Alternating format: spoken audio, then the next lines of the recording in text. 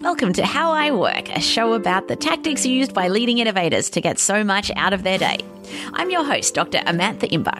I'm an organisational psychologist, the CEO of Inventium, and I'm obsessed with finding ways to optimise my workday. Now, unfortunately, every minute of every day, there are several, or in fact, many managers that are inadvertently killing their team's productivity. They're doing this through expecting their team to be at their beck and call, responding to instant messages or emails within a few minutes. They do this by constantly interrupting their team because it's okay for managers to interrupt people, isn't it? And they spread out many meetings across the course of the week, many of which are not helping anyone make progress on their most important projects. Indeed, Adobe's consumer email survey conducted across 1,000 white-collar workers showed that we spend 2.5 hours in our inbox every day. And when it comes to meetings, research published in the MIT Sloan Management Review revealed that executives spend 23 hours per week in meetings, and their subordinates are probably not that far behind. But often, when we talk about improving productivity, common sense suggests that to achieve big gains, we need to make big changes. Yet, what we know from fields such as cognitive psychology and behavioural economics is that small changes can actually lead to big leaps forward in performance. I call this microproductivity, tiny changes that can lead to huge improvements in the way that we work. Now, if you manage a team, I wanted to share 3 simple micro-productivity tactics that you can try that will have a dramatic impact on your team's performance. First up is asking your team to work to their chronotype. So as a manager, do you know which of your team are morning versus evening people? Which ones are firing on all cylinders in the morning? And which ones come to life at night? If you don't know this information, then you need to get to know it because it has huge implications for performance. So around 14% of the population are larks. These are the type of people who are bright-eyed and bushy-tailed at 6 a.m.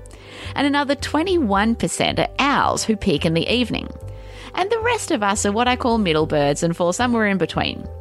And you can actually determine where people lie by asking them to complete a very simple survey, which I'll link to in the show notes.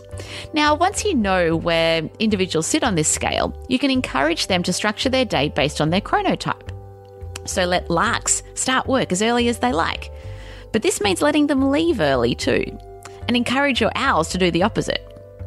So larks and middle birds are best suited to doing focused and analytical work in the mornings and then less cognitively intense work in the afternoons. For owls, their days should be structured in the opposite manner. So on my team at Inventium, I have a couple of larks who regularly start work between 4 and 5 a.m. when their brains are firing, and then they finish a bit after lunchtime. So by encouraging your team to work to their individual chronotypes, you'll boost performance significantly by aligning people's natural inbuilt clocks with work tasks. The second thing that you can do as a manager is you can allocate 1 distraction-free hour a day to your team. So here's what I mean by this. The average team starts the day in reactive mode. Emails and Slack are checked at the start of the day, which puts everyone on the back foot, basically playing whack-a-mole with their inbox to try to achieve the elusive inbox zero and attempting to respond to everyone's requests for their time. And come the end of the day, we wonder why it's so common to think to ourselves, what did I actually achieve today? If this sounds like your team, you need to help them protect at least 1 hour of their day where they can work proactively on their most important projects without interruption. Ideally, it's the first hour of the day before incoming messages start competing for their attention. So to kick things off, send out a calendar invite to your team titled Distraction-Free Hour. Block this out in everyone's diary for the first hour of their workday, and just note that for owls, their hour of power should actually be at the end of the day. By giving people permission to stay out of their inboxes and protecting this time from meetings will allow your team to get a big chunk of deep and focused work done. You'll see that people will use this time to make big steps forward on their projects. And as an added bonus, this creates a much more energizing start to the day compared to getting buried in emails. And after your team has mastered its hour of power, you might start to build up to 90 minutes or even 2 hours. Basically, the more time you set aside for focused and uninterrupted work, the greater the productivity gains you'll see. Now, the third and final strategy I wanted to talk about is batching meetings. So as a manager, you're probably responsible for setting many of the meetings that your team attends. Many managers don't give much thought to the timing of meetings. Indeed, often all that matters is that all attendees are free at the allocated time. But by not giving thought to the timing of meetings, you are unwittingly killing productivity.